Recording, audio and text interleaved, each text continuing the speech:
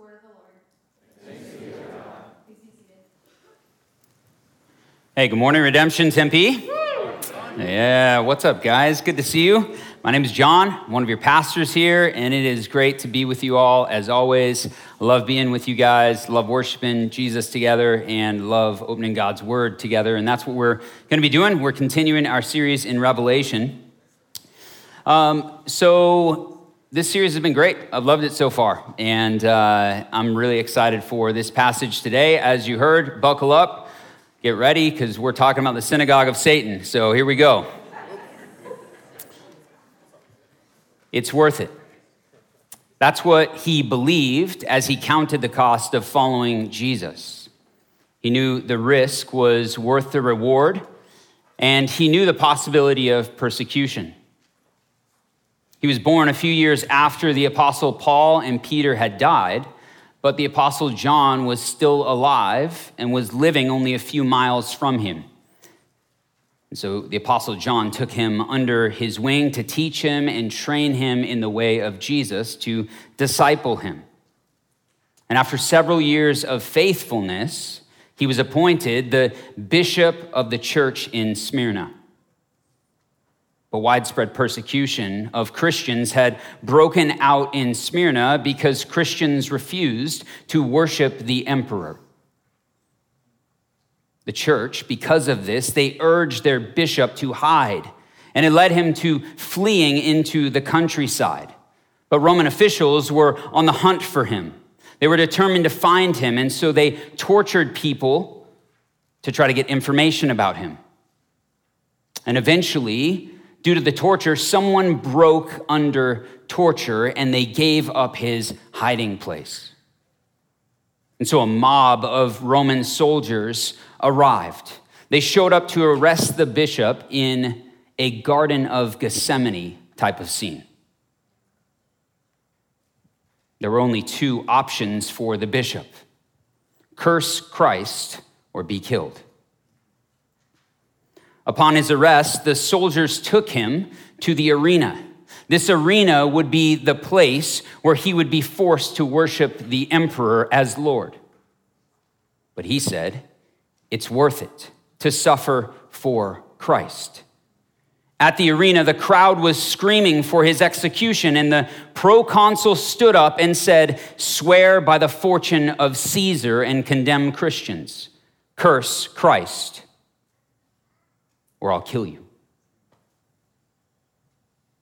To which the bishop responded in his famous quote, 86 years I served him, and he never did me any wrong. How can I blaspheme my king who saved me? I am a Christian. And the proconsul said, I will kill you if you don't change your mind. And the crowd began to scream even louder for him to be put to death. But this man was unwilling to change his mind because he believed that it is worth it to suffer for Christ. His name was Polycarp. It's an image that'll be on the screen. Polycarp was the bishop of the church in Smyrna, martyred for his faith in the year 115 AD. His death was the second account of martyrdom in history following Stephen in the book of Acts. And as Polycarp was arrested and as he was preparing to be killed for his faith, he read the very words of this letter to the church in Smyrna, the very words of the letter that we are reading this morning together from the book of Revelation. It was these very words that he read to encourage him to be faithful unto death. It's an amazing story. And you hear that and you're like, wow, that's a great story. This dude was brave. But yet, if we're honest, it feels so distant from us today, so distant from our lives today. But it forces us to ask this question: how do you get to the place where you are willing to die for your faith in Jesus? And so before we dive into scripture this morning, Let's pray. Jesus, we're gathered as your people this morning to worship you because you are alive. And Jesus, you've spoken. Through your word, you spoke to the church in Smyrna. And Jesus, we're asking that you would speak to us today, this church in this place located in Tempe. Holy Spirit, we invite you. We say, come, speak to us this morning. Amen. All right, so turn in your Bibles, get out your apps. We're going to Revelation chapter 2. We're looking at verses 8 through 11, letter to the church in Smyrna. And while you're turning there, here's what we are going to see today.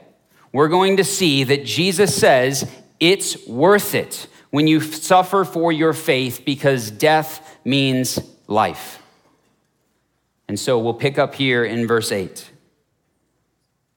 And to the angel of the church in Smyrna, write, the words of the first and the last, who died and came to life. I know your tribulation and your poverty, but you are rich, and the slander of those who say they are Jews and are not, but are a synagogue of Satan. So it's really important that we understand what is happening in Smyrna if we're going to understand this letter that was written to Smyrna, understand not just what it's saying, but what it's trying to do. And so for those of you who never think about the Roman Empire, regardless of what TikTok tells you right now, you're going to think about it right now because you have to think about it. Smyrna is in modern-day Turkey, city of Izmir. It was a port city on the coast of the Aegean Sea. And Smyrna had a history of loyalty to the Roman Empire, and that history of loyalty meant that there was a strong allegiance to Rome in Smyrna. Smyrna was one of the first cities to actually worship the emperor, and this specific city deified the specific emperor, Tiberius. And so Tiberius was deified and viewed as a god. There were actually several different temples built to worship the emperor and the Roman imperial cult. There will be an image on the screen of some ruins of one of those temples. What this meant was that there was a strong pressure within the city of Smyrna to participate in worshiping the emperor. And if not, this was a punishable offense that was punishable by death. And so this created a problem for the church. And out of all 7 letters to the 7 churches in Revelation, this church, Smyrna, is the one that receives no rebuke from Jesus. There's no rebuke, there's no correction. All they receive is commendation and encouragement because Jesus knows what they are going through, which is why he encourages them in verse 9, and he says, I know your tribulation. Jesus knows that they are living in a hostile environment, that the church is really struggling if they're going to follow him faithfully. Polycarp just being one of those examples. And Jesus says, but your tribulation isn't just that you're being given a hard time for being a Christian, but he says, I also know your poverty. Smyrna is not a city filled with poverty. It's not a low socioeconomic city. It was a port city, which meant that there was economic prosperity, a lot of trade and a lot of commerce.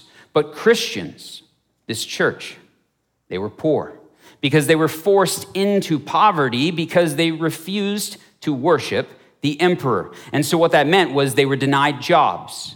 People wouldn't hire them.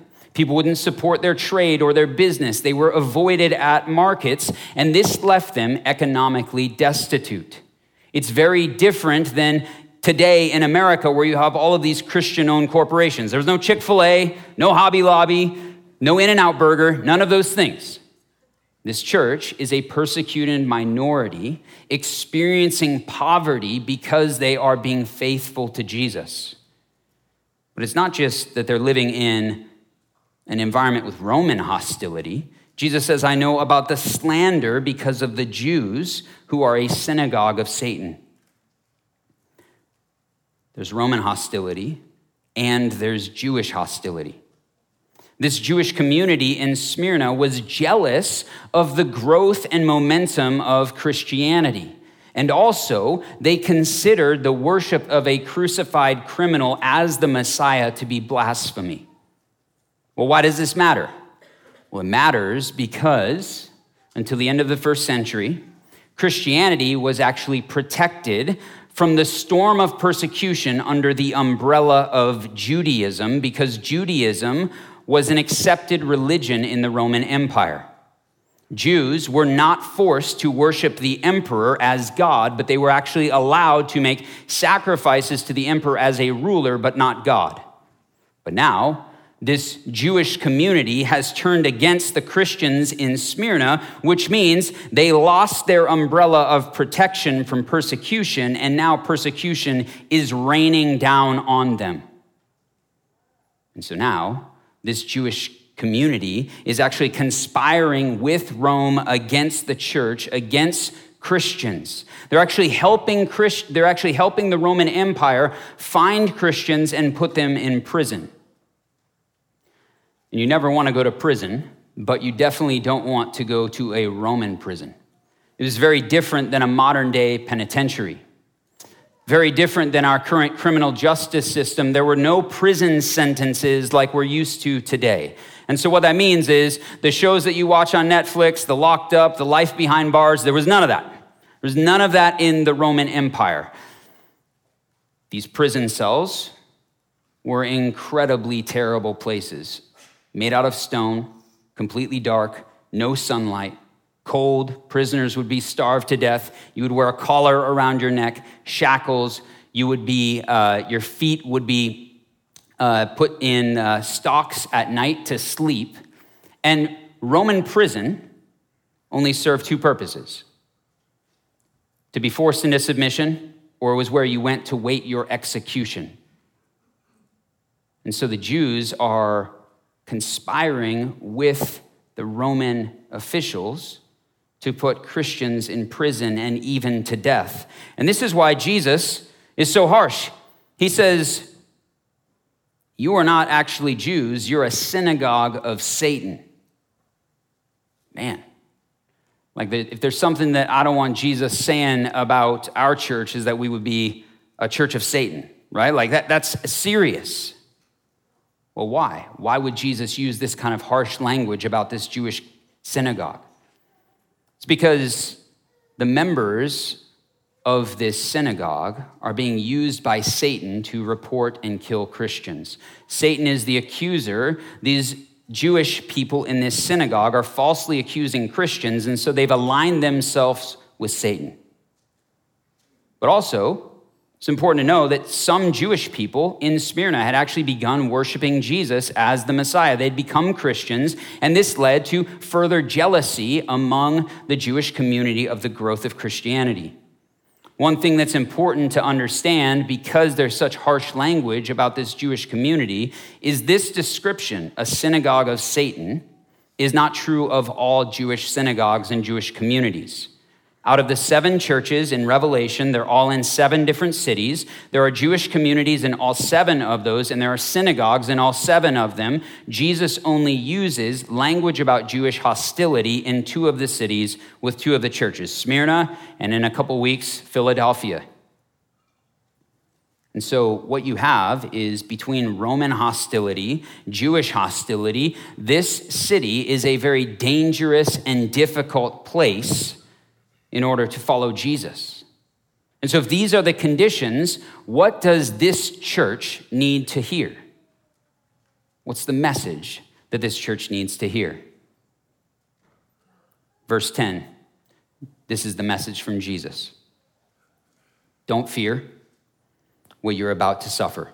Behold, the devil is about to throw some of you into prison that you may be tested, and for 10 days you will have tribulation.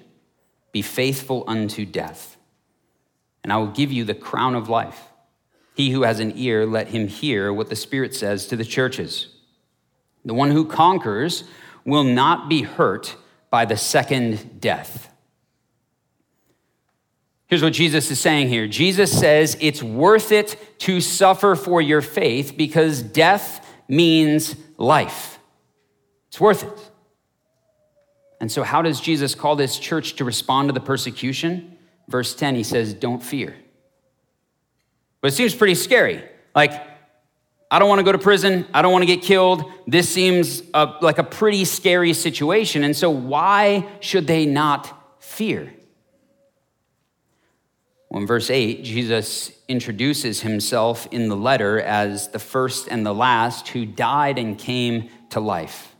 And this is a very intentional way that Jesus is introducing himself to the church in Smyrna because he wants them to know that he is the victorious one, that he died and came back to life, that Jesus has gone through persecution just like this church is going through and will go through, and Jesus was killed, but he overcame death, which means he is Lord of all and he is with them. He can identify with their suffering, what they're going through, but he has overcome it, and they are not alone. The victorious one is with them.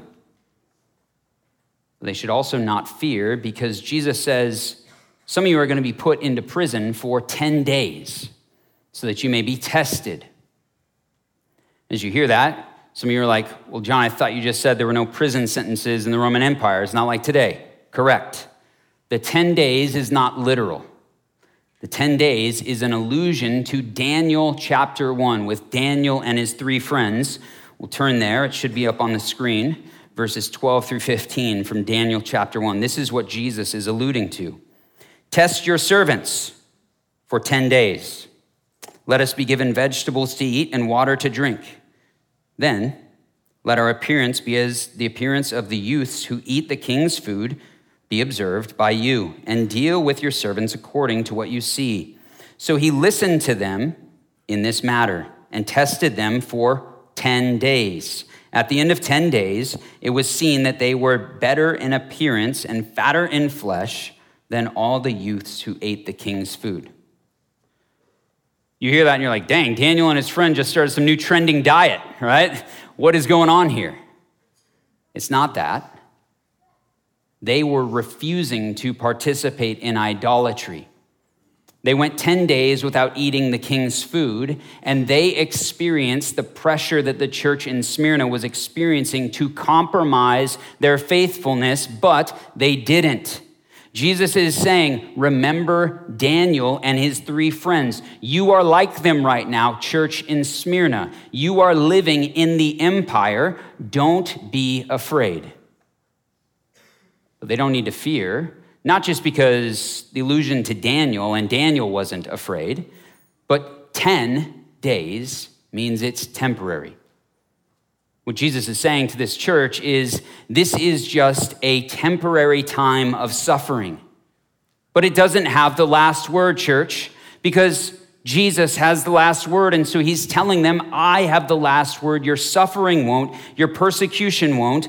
I have the last word. I am for you. I am with you. I am Lord of all. It is worth it to suffer for your faith because death means life.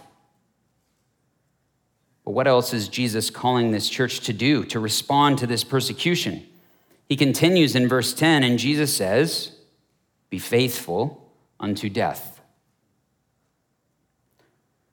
This is the clearest exhortation in Scripture to die for your faith, which is really, really convicting, right? You hear that, it's like, man, be faithful unto death. But this is not the only place that we see this. This is the call actually throughout the whole book of Revelation. The call throughout Revelation is to die for your faith in Jesus. Some people will die all at once. Other people will die little by little, but in Revelation, everyone must be willing to die for their faith in Jesus. We're going to see it repeated. This is the first time, but all throughout the book, it's about being faithful witnesses in the face of persecution and martyrdom. And Jesus says, be faithful unto death because it's worth it. Because he says you will receive something. You're going to receive the crown of life. And if this language sounds familiar, the crown of life, it's because James, in James chapter 1, says the exact same thing. In verse 12, it should be on the screen. James writes, blessed is the man who remains steadfast under trial. For when he has stood the test, he will receive the crown of life, which God has promised to those who love him. James is saying the same thing, the promise of the crown of life. And what's interesting is James, if you don't know, James is actually writing to a community of Christians that are under persecution. Just like the church in Smyrna, they are facing persecution for their faith. And James says, hey, it's worth it because you receive the crown of life. Jesus says, it's worth it because you will receive the crown of life. What is the crown of life? It's eternal life. You'll receive eternal life.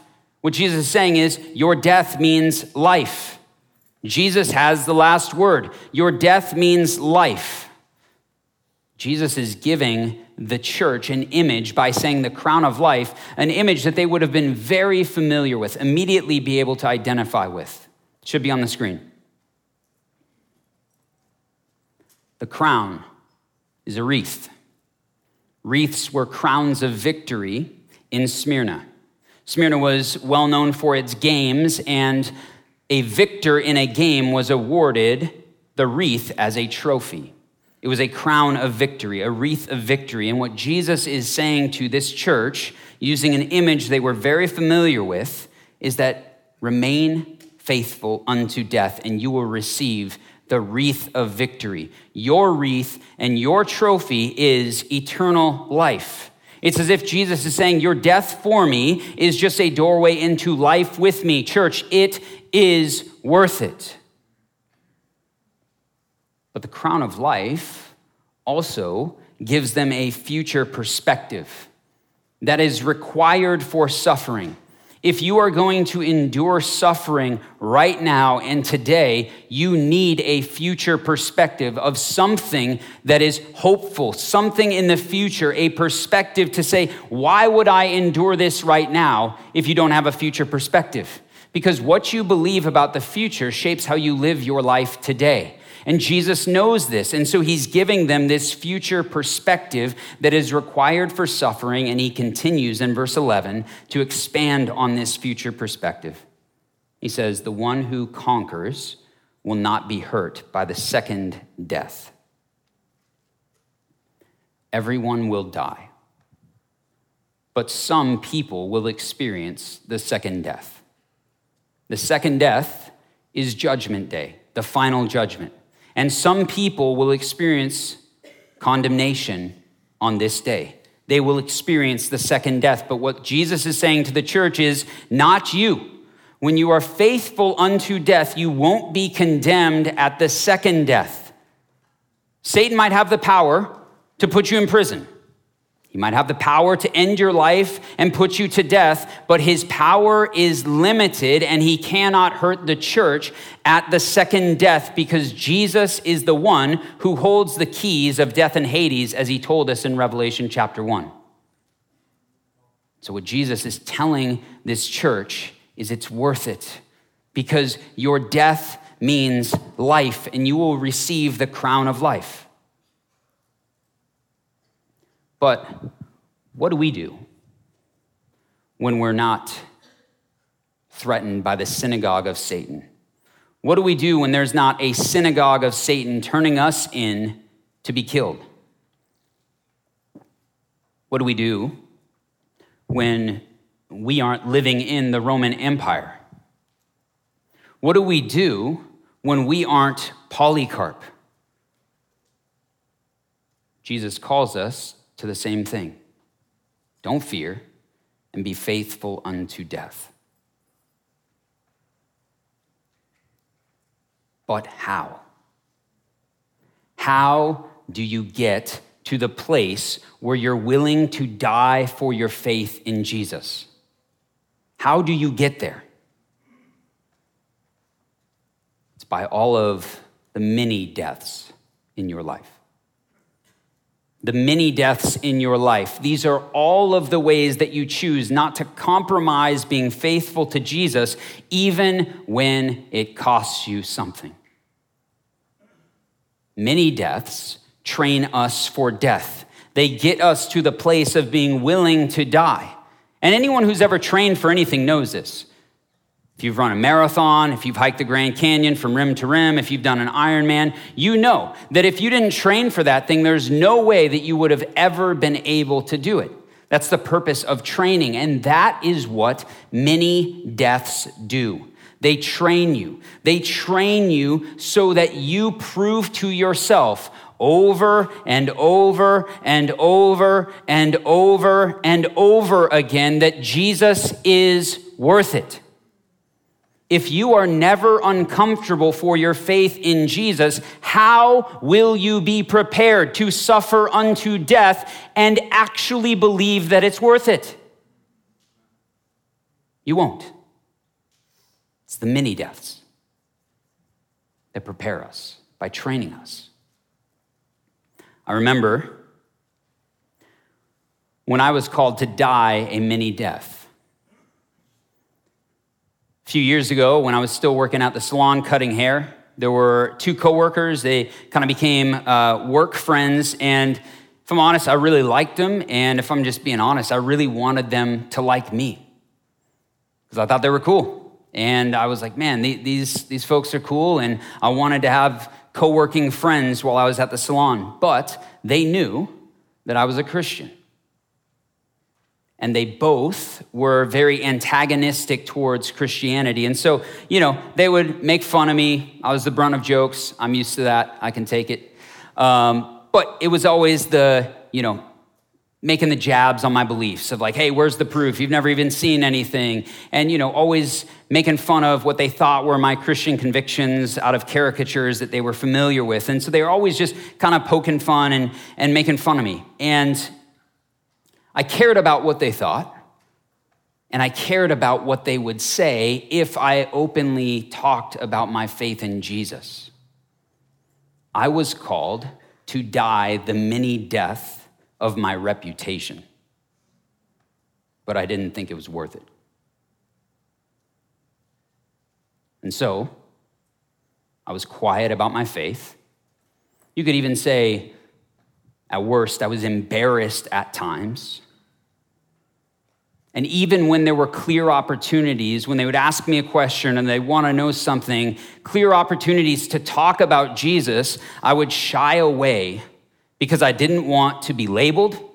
I didn't want to be talked about to other people at the salon. I didn't want to be socially ridiculed. But here's the crazy thing. You fast forward several years. A couple years ago, I found out that both of these coworkers' lives unraveled. One of them ended up going to celebrate recovery at another church, and I found out that they started going to that church. The other coworker in 2021, I was at a pastor's conference out of town. They texted me. I put my faith in Jesus. I got baptized, and they sent me a picture of them getting baptized. Here's the thing. Both of their faith journeys had nothing to do with me because I didn't think it was worth it. And here's what I wish I had done. I wish I had done this. I wish I cared less about my reputation and I cared more about what Jesus might say and do. I wish I cared less about what they might say or what they might do if I talked about Jesus and more about what Jesus might say and do if I thought it was worth it. The mini death. Mini deaths train us for death.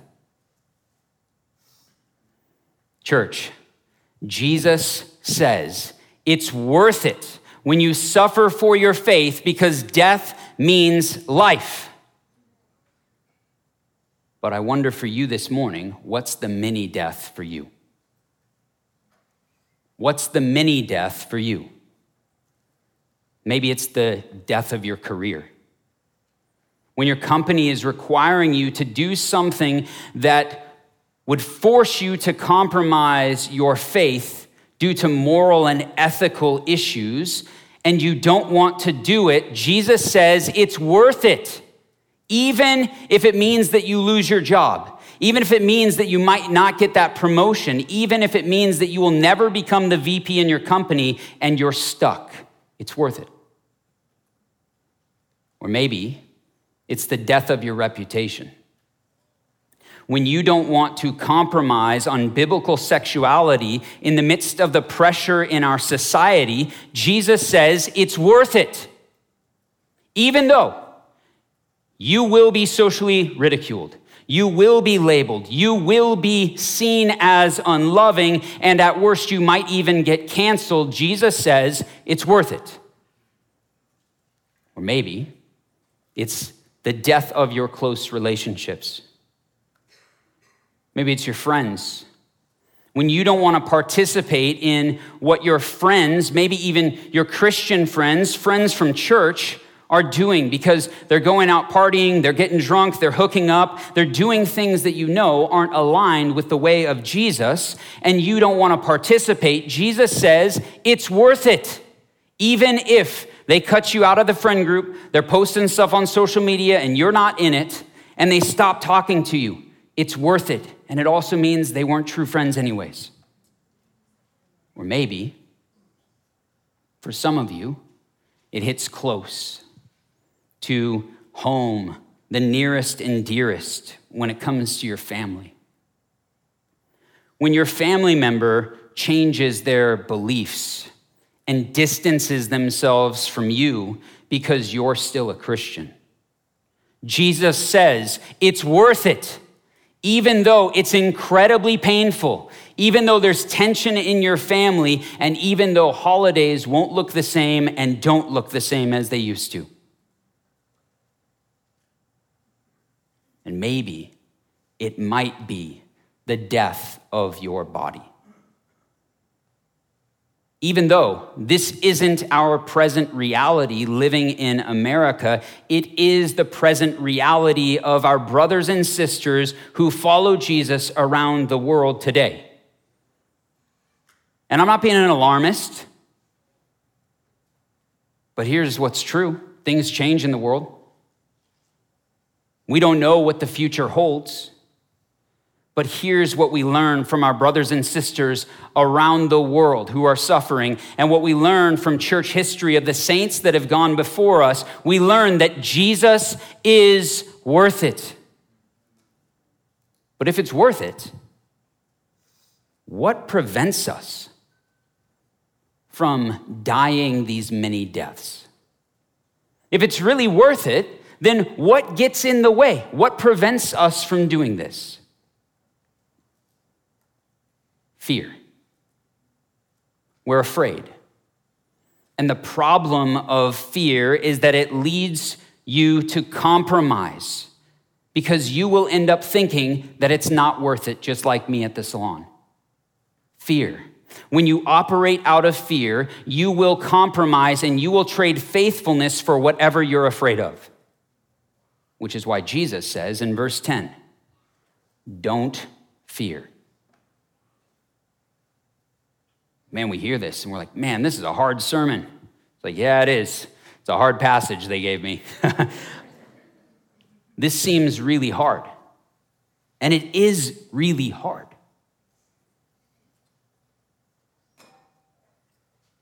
But sitting with that and just acknowledging this is really hard, it makes us ask the question, why?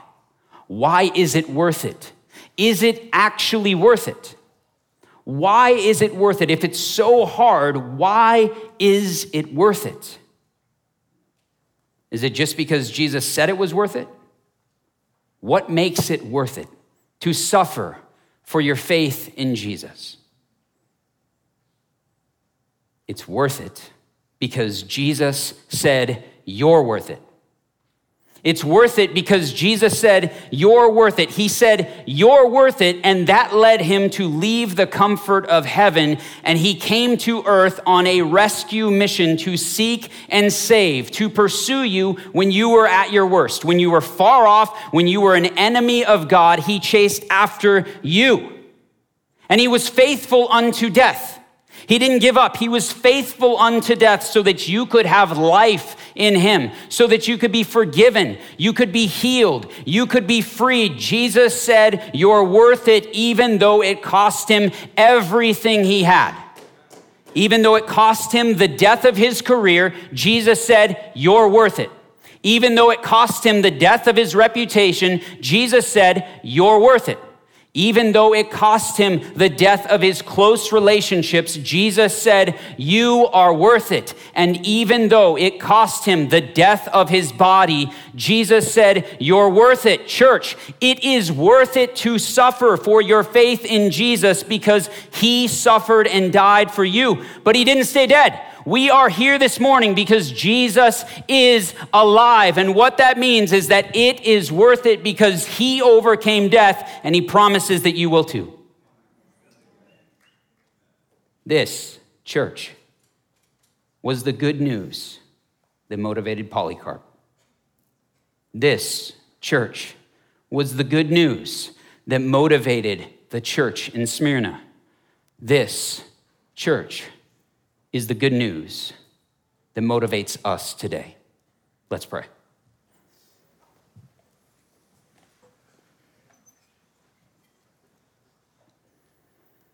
Jesus, thank you for this church and every person that's here this morning. Jesus, this is a hard passage. Lord, you're calling us to be faithful unto death. And yet, Jesus, you're not calling us to do anything that you haven't done. You've gone before us as the pioneer. And Jesus, the gospel is that you suffered and died for us when we were unworthy, but you loved us because you loved us and you set your saving love upon us. And we are here to worship you in response to your grace in our lives. And so, Jesus, we need your help. Holy Spirit, we need you. If we're honest, we're afraid. And fear leads us to compromising. And yet you call us to be faithful. And so, Holy Spirit, would you give us courage? Would you give us conviction? Lord, where we are weak, would you be our strength? Lord, would you be convicting us of ways that we have compromised out of fear? Would you be convicting us, Jesus, of the ways that we've been unwilling because we said it wasn't worth it to die the many deaths? Jesus, would you show us the many death that you are calling each one of us to die? Lord, we want to be prepared. We want to train for the day in which we suffer and die.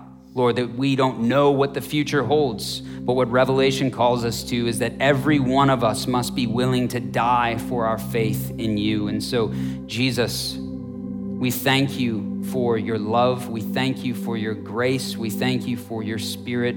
Spirit of God, would you move in our midst here and now? Amen.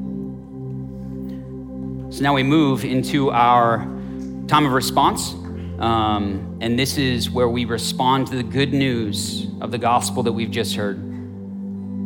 And we do this in several ways. First, we're going to respond by singing. And I want to encourage you to sing loudly to God because he is worthy of our praise. Jesus is King and he is alive and he is worthy of our worship this morning. We also respond by giving. We respond by giving in response to the generosity that God has given us, that in Christ we have everything that we need. And so we participate with God in his kingdom work in the world by giving. We have giving boxes by the doors on your way out, or you can give online or on our app. We'll also respond by praying. There's gonna be men and women on both sides of the stage up here who would love to pray with you and pray for you. If you've got anything going on in your life, if you need prayer for healing, if you wanna cry, if you've got hard things going on, if you got questions about Jesus, if you wanna celebrate, whatever it is, we'd love to pray with you and pray for you. And lastly, we respond by the table, communion. We come to the table each week because it is these very elements that represent Christ suffering for us, being faithful unto death so we could be reconciled to God. And so the bread represents Christ's body that was freely given for us, and the wine or the juice represents Christ's blood that was shed for us. And so if you are a follower of Jesus, this meal is for you. If you, by your own words, would say you're not a Christian, but you're here this morning, hey, we're really glad you're here. And we would love you to know Jesus. And so if you have questions about Jesus, come and find any of us or the prayer team, and we'd love to chat with you. But for those of us who are Christians, this meal is for us. And so at this time, I'd like to invite you to stand as we sing, and I invite you to respond when you're ready.